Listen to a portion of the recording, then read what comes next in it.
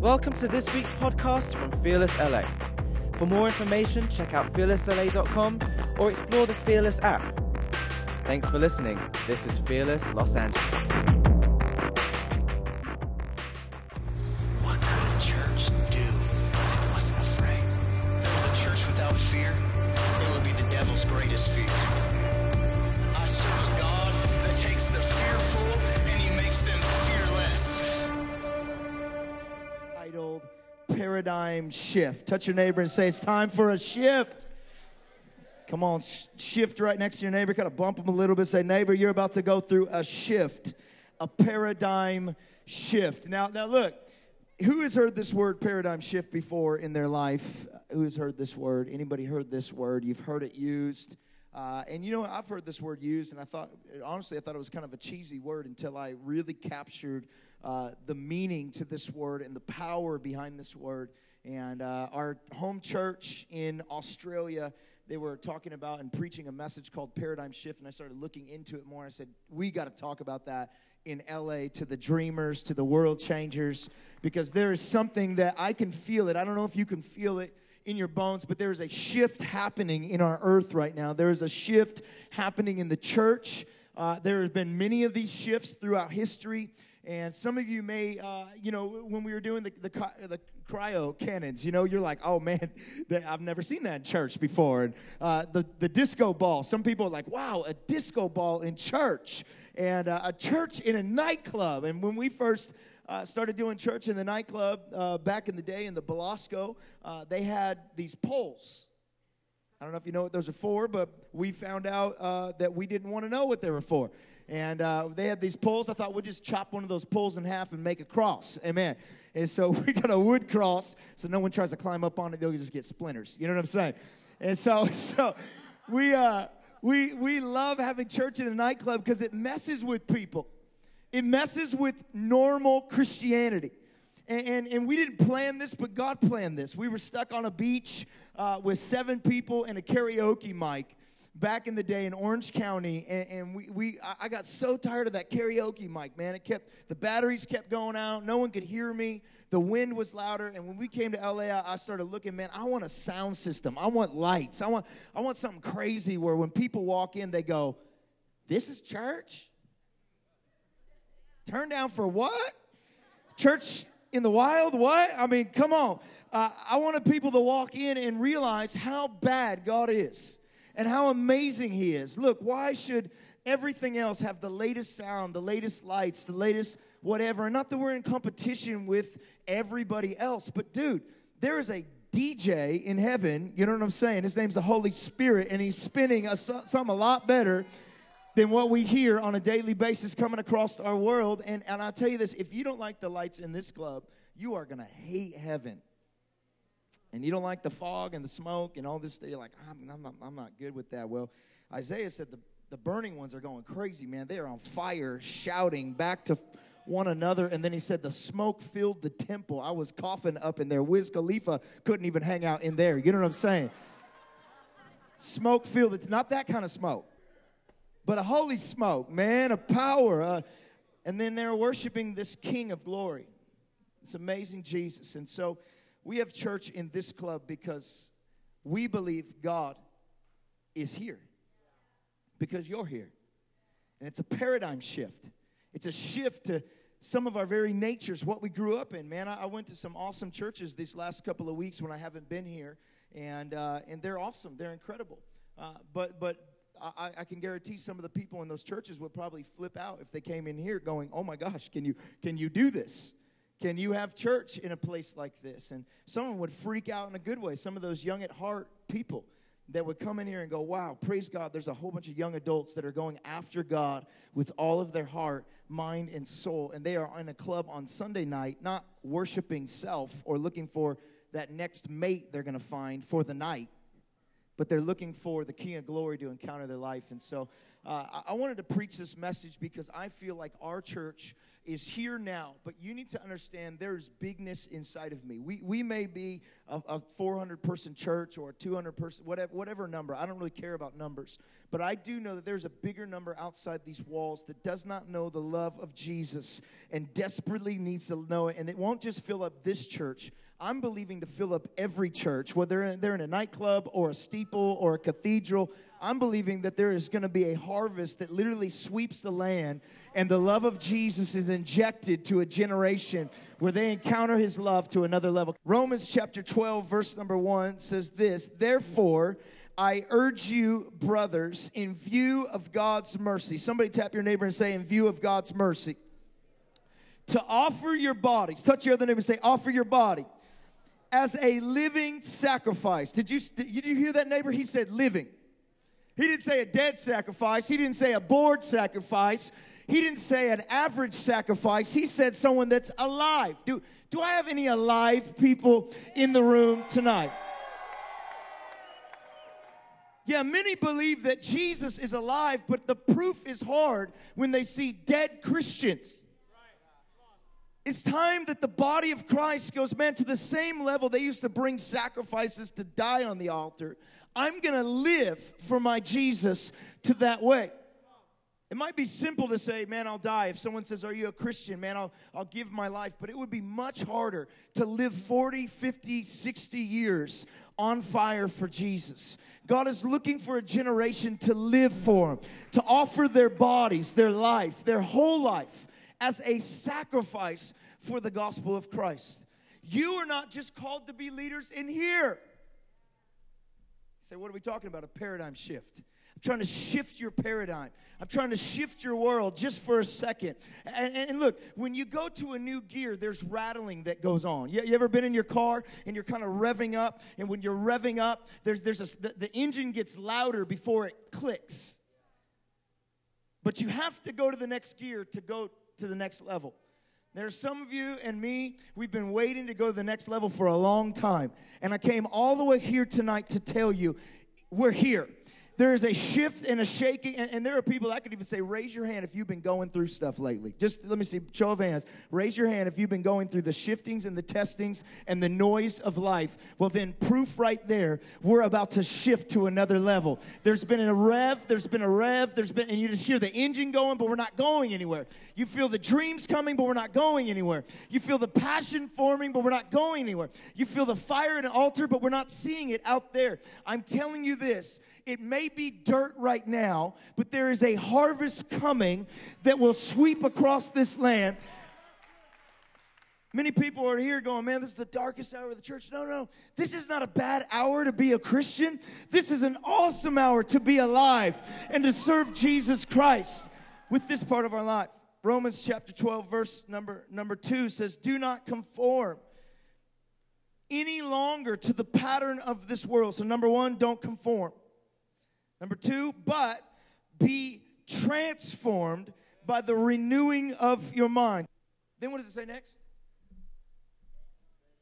What is just the first word right after that? What? Then. Not before. Not before that happens. No. You're not gonna get this, the will of God, the call of God. Then your mind changes. You're not going to get handed what you're supposed to do. Some of us, I'm guilty of it myself. God, show me what I'm supposed to do with my life. I want to see it. I want to be in it. I want to feel it. I want to feel alive. And the older we get, the more we learn, we don't really have this thing figured out. And some of the people that are closing to my age or older are laughing right now. Why? Because I thought I had this thing figured out at least 10 times. God, why am I alive? What was I born for? And many people have died to the fact of being born for anything, except for to take up space, to collect things, and have the biggest toys in the end. But I've never seen a U-Haul follow a hearse. Yeah, we don't get to take anything with us. Everything we're working for, that is not of that kingdom stays here. The house, the car, the clothes. Someone will eventually live in the house that you strive to have. Someone will eventually drive your car. And it's not bad to have things, but it's when those things have you. I came to serve notice on the enemy and say, look, there is a generation arising that something else has us. We can't fully understand it, but it's something unearthly, and it's another kingdom, and I am an alien of this place. Look, I'm going to have things. I'm going to own things. I'm going to do things. But ultimately, I want my life to echo in eternity. I want to fill up a line next to me. I want my life to count for something. If that's the case, we have to shift. We have to shift from the old way of doing things and the old way we were and say, God, I want to go to another place. I want to go to another level. There is more inside of me. I want my life to matter. And the Bible says that first will come a separation, a not conforming. Everything in society is calling you to conform. Some of you have been misfits from the day you were born, and you didn't understand why, and you always try to fit in. I came to serve notice on fitting in. I came to tell a generation it's time to stop fitting in and be okay with standing out. I'm different on purpose. I'm not going to conform to that just because you said that was popular, just because you said that was the way to go. I don't need your applause. And when you don't conform, number two, you get to be transformed. Then I'll give you my will. Why? Because until your mind is transformed, we cannot handle His will. I had to get set free from fear at 30 years old before God could drop on me Fearless Church. I had to rid my life of it. I had to be transformed in my mind. I didn't go anywhere. I didn't get on a plane. I didn't do anything that would have shown, okay, this is working. But in my mind, before I ever left a room or a building, I had to be transformed in my mind before I could ever live in what He called me to live in. And we desperately chase. God, what'd you call me to do? What am I called to be? And we chase the biggest seat in the room. I want to be on that stage. Well, what if you were never called to be on this stage? But because your mind's not transformed, you're just going off the applause of people, and you end up in a position that you were never meant to be in, and because of that, you're angry at everybody because you're not really happy inside of yourself, because you are not. Look, life is not a race to the biggest seat. It's the race to the seat that fits you. What seat fits you? What were you designed for? That if you found it, if you sat in it, life would feel complete. But before you can ever sit in it, He's got to transform your mind. He's got to change your stinking thinking, meaning you are a worthless, idiot, loser, all the worst. What did God tell Adam when he's hiding in the garden? Adam's like, I'm naked. I'm hiding from you. Then God said, who told you you're naked? Was there anybody else in the garden? But God confirmed exactly what we go through on a daily basis. Who told you you're supposed to be broke? Who told you you're a loser? Who told you you're a failure? Is it the man that didn't knit you together in your mother's womb that you're going to listen to? Or the person that spoke over your life? Are you going to live out the prophecy they have? Or are you going to get with me and let me transform your mind so then I could give you my will? If I gave you my will now, it would mess you up. Because you can't handle the truth yet. Before anything shows up out here, it must first be developed in here. Yeah, everything in this room was first developed in someone's mind before it ever came to reality. Yeah, the chair you're sitting in, the shirt you're wearing, the shoes that are fitting your feet was developed in somebody's mind, imagination, before it ever showed up on this earth. Why? Because if you can't think it, you can't live in it. So someone had to think it. They had to believe it. They had to develop it. They had to engineer it in their head. That means this is the most powerful, life-altering thing that God has sent to this earth, this magic box called a mind. If I was the devil, I would do everything I could to put my plan and my ideas. I would put every roadblock. I wouldn't put it out here. I would put it in there. Because as long as it's in there, it will show up out here. Now think about this. The devil has no power. He's been stripped of all power. So how then is he destroying this world in such a rapid, fast pace effort all over? We can go down to Skid Row and we can see people destroying themselves, hurting themselves. We would say, man, we live in a jacked world. How is that happening if the devil has no power? And we have to ask ourselves, who is the king of Satan's kingdom? Who's the king of God's kingdom? Does anybody know? God, that's one answer, but he has a name. Starts with a J. J-E-S-U-S. You know that guy? Jesus. He's the king of kings. It's not a trick question. Who's the king of God's kingdom? Jesus. Who's the king of God's kingdom? Come on, who's the king of God's kingdom? Shout it out. Hey, hey, hey. Well, who's the king of Satan's kingdom? Satan? No, he's a prince. He's not a king. Jesus? Really? You are. You're the king of Satan's kingdom. So as long as you sit on your throne, he has power. As long as he, with no power, can get you. Who did God give authority on this earth to? You and I. Satan stole it from Adam by getting him to rule from his kingdom with his voice in his ear. Then God stripped him of his power on the cross, and now he's doing the same thing to the next Adam. He's whispering in your ear, filling your head, and getting you to speak out. He's pouring in, you're speaking out, and you're living in what you're talking about. Because it's all in here. He's filling your head. He's writing in your head right now. He's scratching in your head right now. Things and lies and words and wounds and past. And he's trying to get you to live your life based on what he's put in your head. That's why until we say, God, you know what the word renew means? To wash.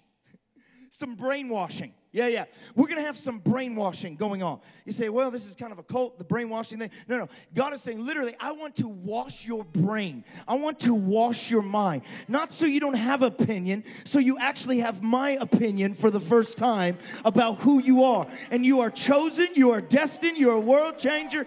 I want to wash your mind. I want to renew your mind. I want to transform a metamorphosis from a caterpillar to a butterfly.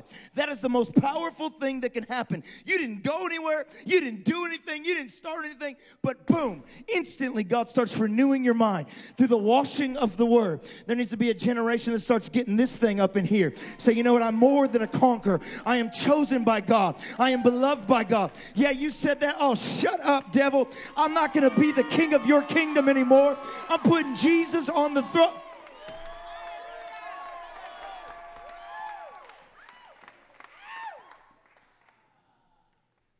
Then you will be able to test and approve what God's will is.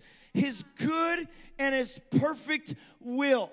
How many of you guys want to live in God's good and perfect will for your life? I do. You know, true success is not what you say about me or what they say about me, because they got me all wrong. True success is when I'm in the center of his will for my life. There is no greater place that I can be than in the center of his will. Who knows what the center of his will is except for God? And when I get my mind transformed, all of a sudden he starts downloading plans and schematics and things that I was called to do that you may not even believe that I could do. When he starts writing, just like the enemy wants to write in your head, God wants to write in your head. He wants to write in your head the things that he designed for you to do before sin ever came in the picture, before pain ever came in the picture, before that hand ever shifted you to a new level. He wants to show you the things that you were called to shift in this world. A paradigm shift, a transformation, a scientific revolution. Revolution simply means this: to come back to the same place you started. One revolution. true revolutions. You say, why are we doing this? So we can get the church back to the place it started, where it was birthed in power and anointing. This is what the first church looked like, man. They weren't in a steeple. They were up in somebody's upper room. A house party, baby. They may not have had the lights, but they had the fire from heaven. And it renewed their mind and changed their lives. And that's what we're doing here tonight. I'm trying to get you to have faith thinking, to have faith living, to change literally the way you think. Touch your neighbor and say, neighbor, no more stinking thinking. Luke chapter 5, verse number 37 says this: no one pours new wine into old wineskins. If he does, the new wine will burst the skins, and the wine will run out of the wineskins and be ruined.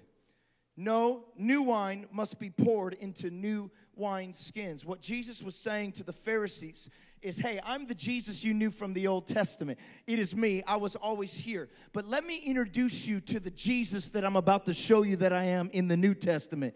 Look, it's not the message that has changed. It's the method that has changed, that contains the method. But if I put this message in the old method, it's so powerful that it will actually burst the old method, because God's plan is to reach people, not to do it a certain way.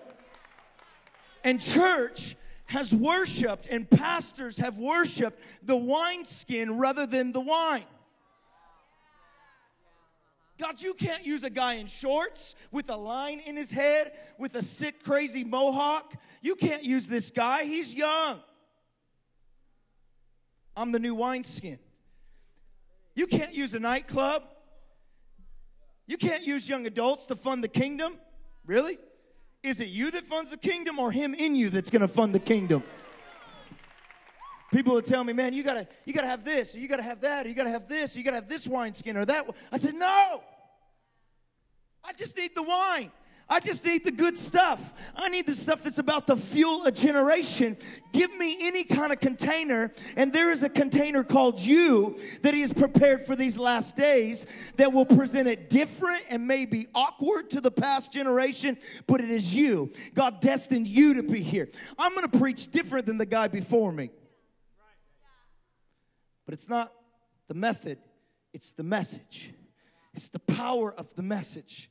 I could get up here and do jokes all day long if that's what God wanted me to do. And as long as the message is in my joke, the power will hit you the same way. It's not the package, it's what's in the package that matters. So why do you keep looking at the package in the mirror and saying, God, you can't put something amazing in here? You can't use this package. This package is damaged. It's not beautiful. It doesn't stand out. It's not the package. It's what I put in the package. It's the wine that is inside. It's the world shaking, earth shaking power that God puts inside of you that will shift. Okay. I'm going to calm down because some of you look at me like I'm crazy. You are right, though. Don't judge the skin, man. This is my wineskin. And churches everywhere have created memorials to what God did and what God said. We've called the denominational lines, and we do church this way. We've never done church that way, and they will shoot you or kill you, or worse than a gang if you try to step out of that. We have a black church. We have a white church. We have a Hispanic church. We have a young church. We have an old church. We have a church that only reaches these people or those people. Look, God is doing something new today. Look, maybe something worked in the past. Maybe that we have movements where this happened and everyone would come in and everyone would get healed right when they walked in the door. So we think, oh, this is how God likes to do things. So we go, okay, everyone's going to get healed when they walk through the door. And we start worshiping the thing that God did instead of the God of the thing. Look, we're going to do worship like this. We're going to worship, we're going to have flags, and nothing wrong with these things. But when we start worshiping the thing over the God, like God can only do it this way, not that way, we have missed. The power was not in the flag. The power was not in the dance or the Holy Ghost jig or whatever you do. Hey, look, if we're going to jump, let's jump, but let's not make it. This is the spiritual thing that only God can move through. Maybe he's going to move through Carlos's dance or some crazy new thing that hasn't even come out yet. Said God can't use guitars. Well, maybe the next generation won't have guitars. They'll have violins. And then we'll say, where are the guitars? We need guitars, man. I need to feel the worship. I need subs everywhere. Maybe the next generation's like, dude, we don't have even speakers. We just play acoustic and we just sing.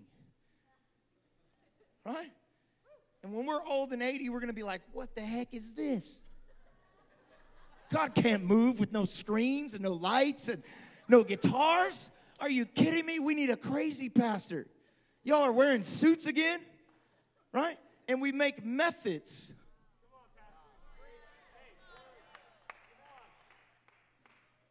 And God is longing for a paradigm shift.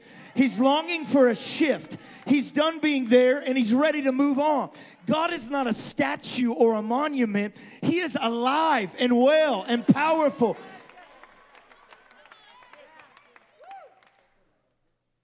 The man who came up with this thing called paradigm shift, his name was Thomas Kuhn. He's a scientist, and he wrote a book called The Structure of Scientific Revolutions. And this word had never been coined before Thomas came on the scene, but as he was doing science, he started realizing something that would happen every now and then in science, in the world, not in the church necessarily. He did not know we would preach this term. He may not even believed in God. But he wrote this thing that was happening because what would happen is they started proving a certain theory or fact about something, and they would call it a paradigm. This is our paradigm. This is the life we live. Gravity holds you down. This does that. There are this many planets. There is the way we do life is this way. This works this way all the time. And what would happen in the court of the scientific law room is someone out of nowhere, there would be an anomaly. There would be this moment where something shifted and this new truth that had never been seen before was revealed. This new truth would be ran into the courtroom of the scientific law crew, and it would be placed before the judge, and all of a sudden it would start stirring things in the courtroom. And then that scientific truth would have two sides. The people that wanted to be stuck in the old way and the people that started seeing the new way.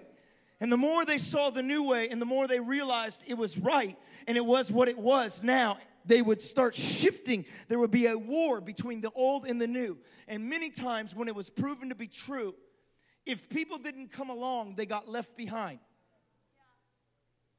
This has happened all over. It's happened many times over and over and again, and not just in science, but in all kinds of ways. When they discovered DNA, they didn't know we had DNA, and all of a sudden they built a good enough microscope that saw that every human has strands in their body that make up all their organs that's called DNA. That you get certain DNA from your mom and your dad, and they started a whole new scientific revolution. And the scientists who discovered DNA had no clue that this new truth that they had not seen before was about to change everything. Yeah, not just their thing. I'm not talking about a change. I'm talking about a truth that changes everything. That's what I'm saying is coming to this earth right now. That's what I'm saying God is about to do in our generation. A new truth that when you see it, it's going to change everything. When DNA structuring came in and the reality of DNA, this new truth, it changed not just science, but it changed how criminals were tried. Yeah, they actually brought in old criminals back into the court and retried them because they had a new truth that could be applied to old ways, and it would actually change what they believed to be true. A new truth would form, and people that said, I didn't do it, they're going, look, your DNA is all over the scene. We know you did it. It changed how we could accept organs. They used to just put organs in people's bodies and pray that their body accepted it. But now, through the DNA analysis that they can do, they can tell, okay, this person can give an organ to this person because their DNA lines up. It changed everything. When a guy invented the computer, it changed everything. All right, we used to handwrite our papers. I went to school in the day, and this is going to make you realize how old I am. I went to school in a day where we actually hand wrote our assignments. Like handwriting, like wrote it out personally. Pen and paper. And usually we did like one of those pencils because if we made a mistake, we couldn't scratch it out. Right? I didn't grow up where I started typing out. Look, back in the day, we didn't have smartphones. Right? Your smartphone has changed everything. You have a map. You know, I was saying the other day, what did we do before Google Maps or Waze? We had a TomTom, right? But you're younger than me. What did we do before TomTom? Maps. You would sit in a car. Can you imagine a map? Sean Lochi still does that. He's just kind of old school like that, right? Before you had smartphones, you know how we got a hold of you? We had home phones. Anybody here have a home phone? Okay, don't raise your hand. It's weird, right? No, I'm just kidding. Please come back. I don't mean to make fun of you, but it is weird. Right? Someone goes, hey, do you want a home phone service? I'm like, no, it's free. I don't want it. Why would I want one more place that I have to get back to people on? I have a hard enough time doing text, Twitter, Instagram, Facebook, MySpace. I don't do MySpace. I was just seeing if you were listening, right? We used to have pagers. Yo, baby, just page me.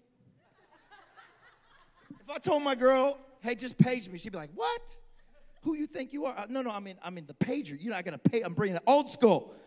Like phones, the only phones we had were attached to like cars. You had like a satellite that stuck off the top of your car like 100 feet in the air. You couldn't go under some bridges. I mean, it was crazy. Libraries. Like when we went to the library, they had these things called catalogs. Like literally, if you wanted a book on a certain subject, you couldn't look it up on the internet or an app or an iOS program. You had to go to the old lady behind the desk that had been telling you to be quiet and say, hey, ma'am, I need a book on squirrels. And then she would look at you and look through her files and look and see if someone had checked out a book, and she'd pull it out, E9247. And then she's like a crazy woman putting together a mad scientist puzzle, she would find out where that book is, and then sometimes when you got there, the book would be missing. That's when you went AWOL, started really making some noise in the library. But the internet shifted everything. Something new is introduced, and then everything now has to change. Music. They say music now is free. Gone are the days of bid recording contracts. And back in the day, man, people used to, oh, you're a sing, man. Oh, man, you're going to get a free car. They would record companies would give you like a free car and like $1 million. Why? Because they could make money off you. That's why we don't have any rock and roll anymore. You know that? Because they can't pay all the musicians. We just want one person, and if anything, let's get a DJ, right? That's what they do now. And everything had to change because a new truth was introduced. MP3s were introduced, and they couldn't stop it. The internet was introduced, and no longer are we sending letters in the mail. Like, right? Email, what was that? And all of a sudden, when that new truth was introduced, it changed everything. And you had to people were losing their jobs. People that were experts who had been trained for years and years and years lost their jobs because they weren't willing to learn the new programs and the new wineskin. They just wanted the old. And eventually the old is going to run out, just like the Pharisees and Sadducees. It happened in the church. Martin Luther got up and he nailed the 97 Thesis to the door of the Catholic Church. And he said, look, this thing, you guys all want to be priests and we want to go to you for God. But look, God has given us all access to him. And he nailed onto the door. He said, look, we are all kings and priests in this new setup. Things shifted. When the railroads were introduced, there was a man who wrote a letter to the president. And he said this to the president. He said, oh my gosh, these crazy, snorting, fire-breathing railroads. They ripped through our countryside going a whopping 15 miles per hour. They're scaring little kids and horses and families. This will never work. Even God Almighty, this is what he wrote to the president, would not want us to travel at such breakneck speeds of 15 miles per hour. It was the mayor of New York wrote that.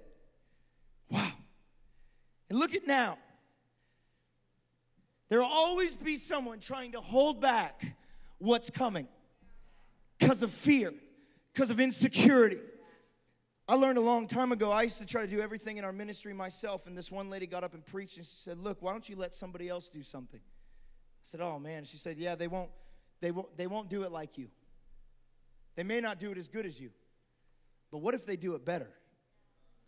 What if there's a generation that's coming after me that can preach better than me? What if there's a generation that's coming after me that can minister to the people outside these walls better than I can? What if there's a new skin that God is forming in this generation that's about to change everything in this world? I came to talk to those people tonight. Do I have any of those people in the house tonight? 15 miles an hour? Can't believe we're going at breakneck speeds of 15 miles. I can't believe you have church at a nightclub. But one day this will seem stupid and boring compared to what God is doing in this city. Because God is shifting. He's shifting. He's shifting. He's shifting. He's adding a new truth that causes your eyes to be open in a new way, seeing more that was always there. The planets we've seen today were always there. The earth was always round. But there was a point where we didn't believe it was. What truth is waiting for you to leave the comfortability of where you're at? What situation is God calling you to change in this city? I wonder if the cure for cancer is locked up inside of someone in this room that needs and is waiting for a transformation of your mind so that you can step out into the divine will of God. And we will see, remember when people used to have cancer and there was no solve, and then one man stepped up and said, I see something more. I'm going to work till I see it come to pass. There was a day where we didn't have lights. There was a day where we didn't have electricity. And one man or one woman stepped up and said, there's got to be more. What is God waiting to download to a generation if we could just open our eyes? When Thomas Kuhn would present this theory to people, the paradigm shift, he would always use a picture. A picture I've had our team download, and they put it up on the screens today earlier, and I'm going to have them put it up again. But it's a picture of a duck. And he said, hey, guys, I want you to see this picture of a duck. And he said, or if you look harder, you might realize it's not just a duck, but it's also a rabbit.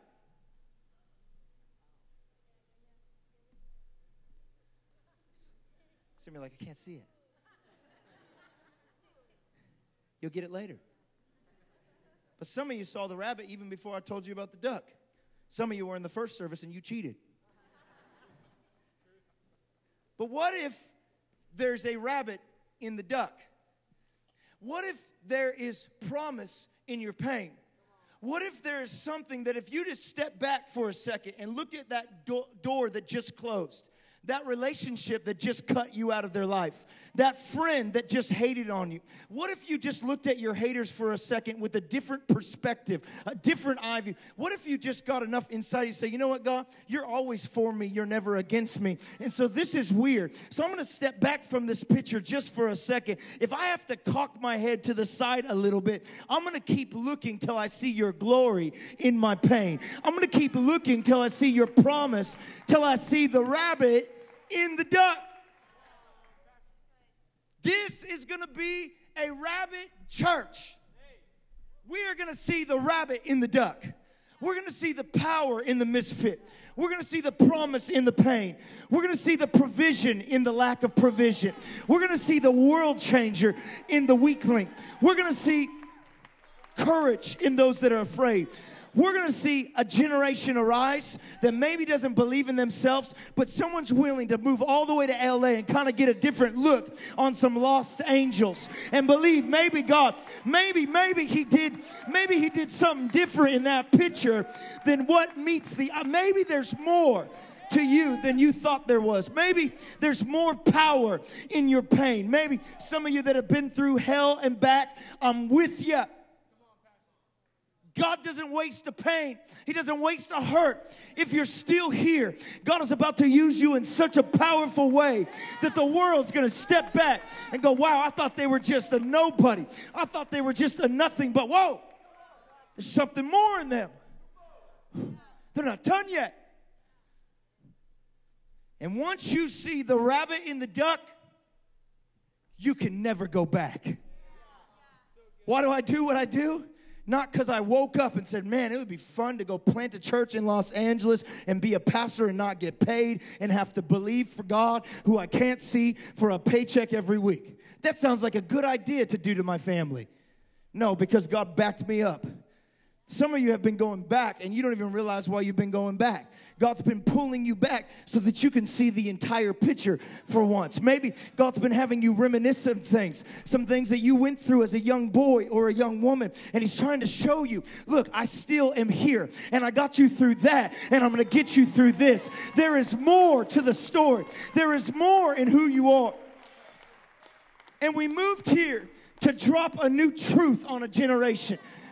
Jesus came and He died and He rose again. The power of His love showed up and it changed everything. I couldn't go back even if I wanted to, because He wasn't mad at me. When I found Him, when He saw me, He wasn't ashamed of me. He wasn't angry at me. He loved me. Can you imagine the prodigal son? After he spent everything his dad's given him, he's going back, saying, man, even the pigs on my dad's farm eat better than me in this pig pen. Even the servants have more than I have here.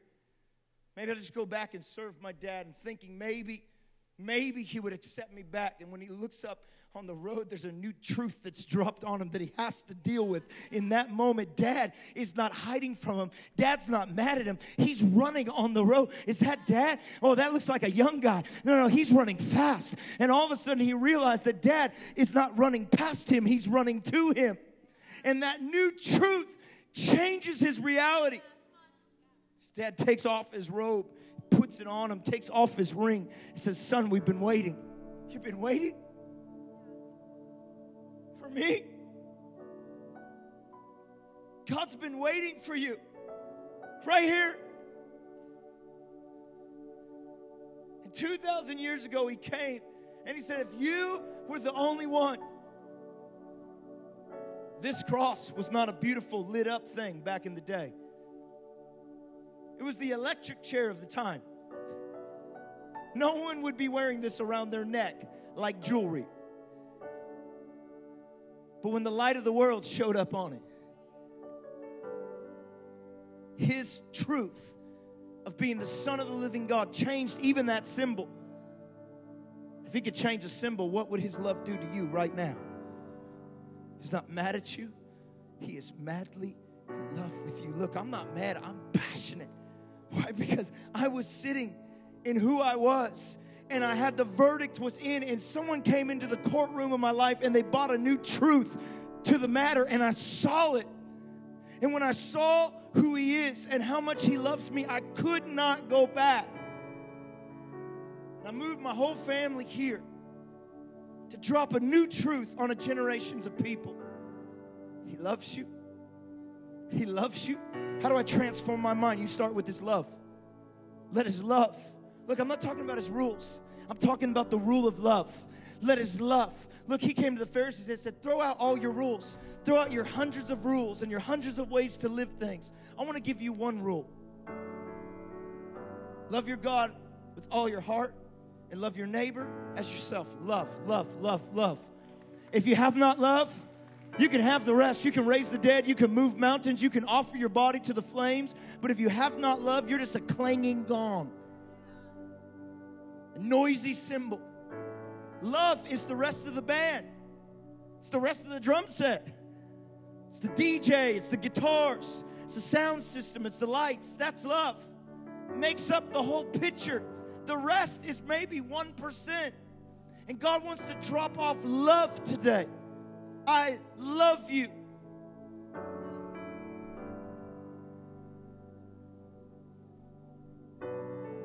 So, King, don't live out the words that you're hearing right now. Let heaven invade you with some new words today. You're chosen. You're highly favored. You're my son. You're my daughter. Let heaven fill you today with this love.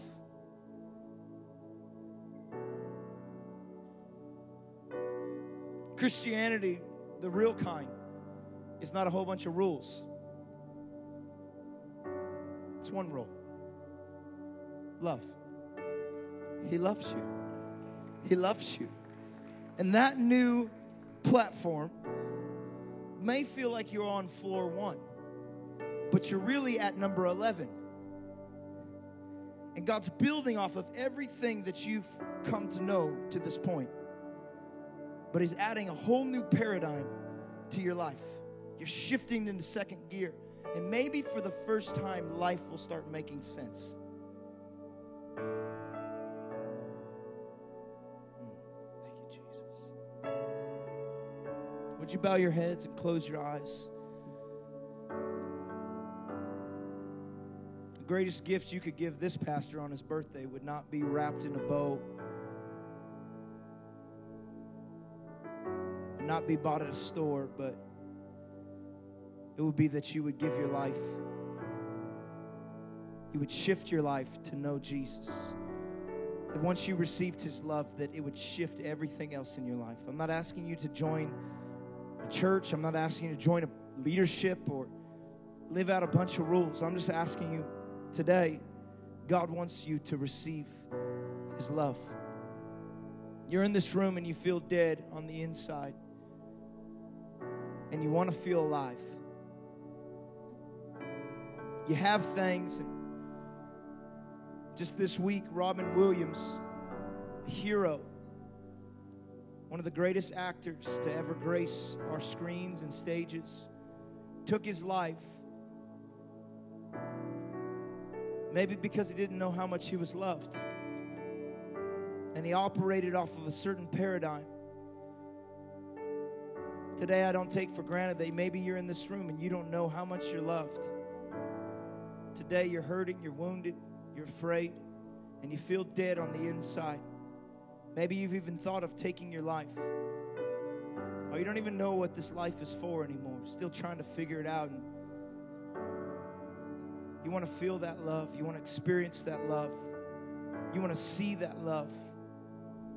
Would you just slip up your hand from front to back? Say, that's me. Just kind of, I'm here, Pastor. It's me. Yeah, right there. I see you. I see you. Anybody else? It's just like that truth of love. I have a lot of things going on, but I'd like that truth of love to hit me tonight in a powerful way. Right there, I see that hand. Can we all just stand to our feet all over this room?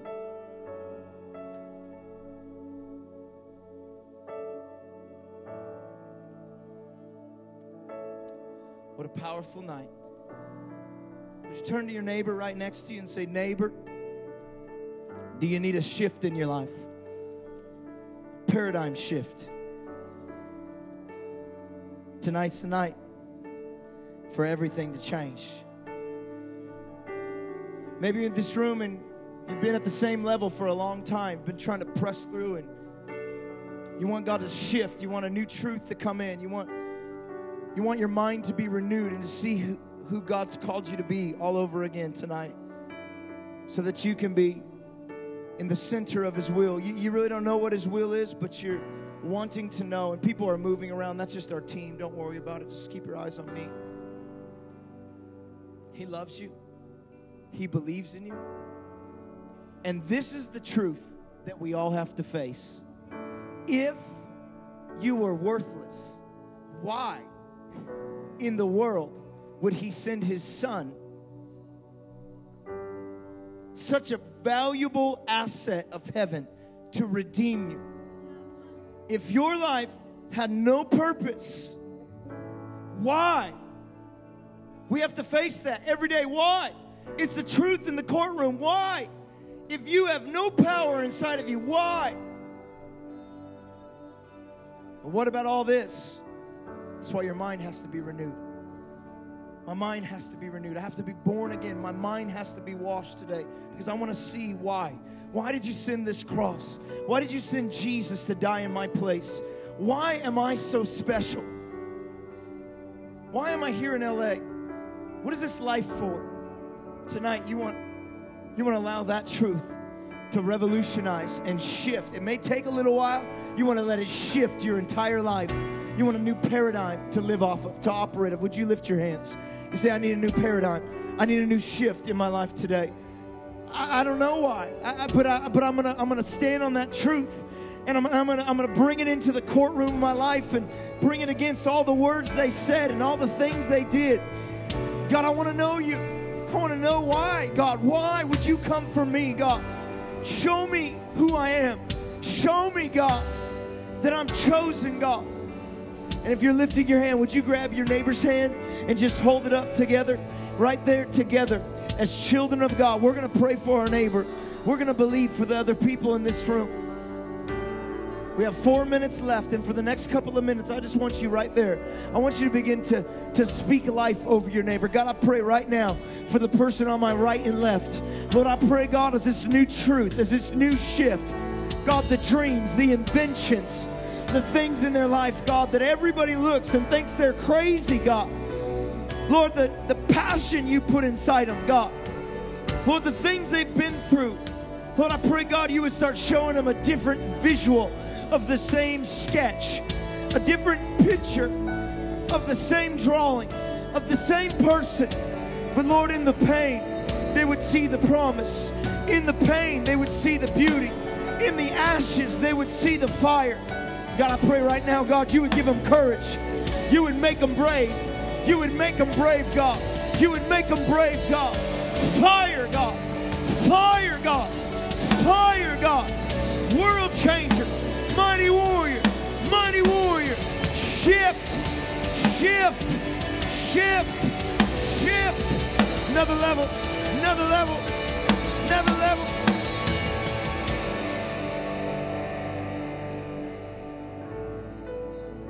If you're in this room and you said, I feel dead and I want to feel alive, would you wave at me again? We're going to pray together. Would you wave at me again? I want to receive Jesus. I've walked away. I maybe never met him. I'd like to encounter the real Jesus so it really changes my life. I'm done struggling with sin and pain in the past. I'm not saying Jesus is going to come and everything's just going to magically go away, but he's going to give you a new paradigm to operate off of. Amen? Would you wave at me? You say, you know what, I want that. And if you're waving at me, would you come down to this front and join some of our team? I'd love to shake your hand. I'd love to meet you. Don't be embarrassed. If you're sitting next to a friend, say, I'll come with you. I'll come with you. I'll come with you right here. Beautiful, beautiful, beautiful.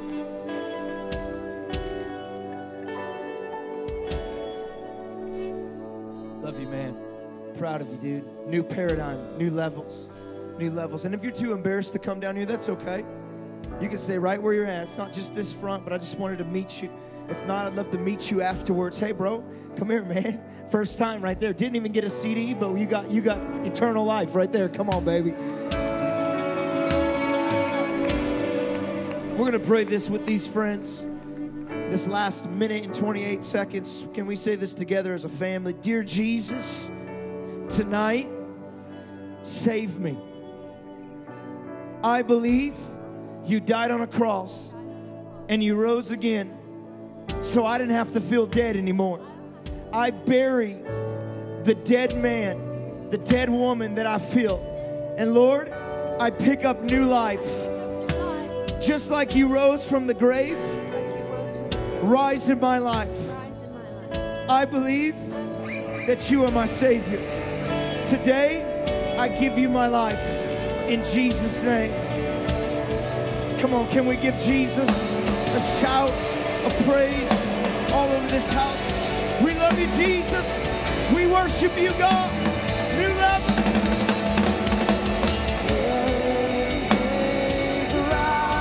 Come on, let's sing it out. Fires falling, joy abounding, Jesus. Wash us, God. Renew our minds, Jesus. Faith is rising.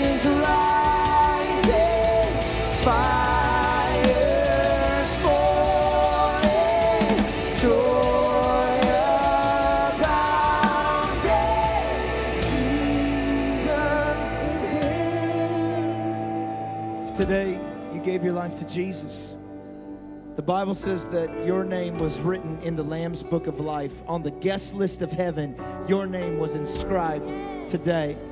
How beautiful. And so we have a cross right over here. There's signatures on it, hundreds of them, of our team and different people that have just said, you know what, my name just got written in heaven. This is our guest list right here, this cross. And we're going to remember this cross every time we start looking in the mirror and saying we're worthless and we're useless and God doesn't want us and God doesn't love us. And we're going to put that truth in the devil's pike and tell him to smoke this. Smoke this thing, baby. Because Jesus came and he died for me. If I was the only one, I don't have to hate myself anymore. God has called me for greater things. Amen? Amen? Amen? Do you believe it? Do you believe it? Welcome to the Fearless Life. Thanks for listening to another powerful message from Fearless LA. You can follow what's happening at Fearless by going to fearlessla.com, exploring the app, or looking us up on Twitter, Facebook, or Instagram. If you would like prayer, check out the prayer wall in the Fearless app. God bless you.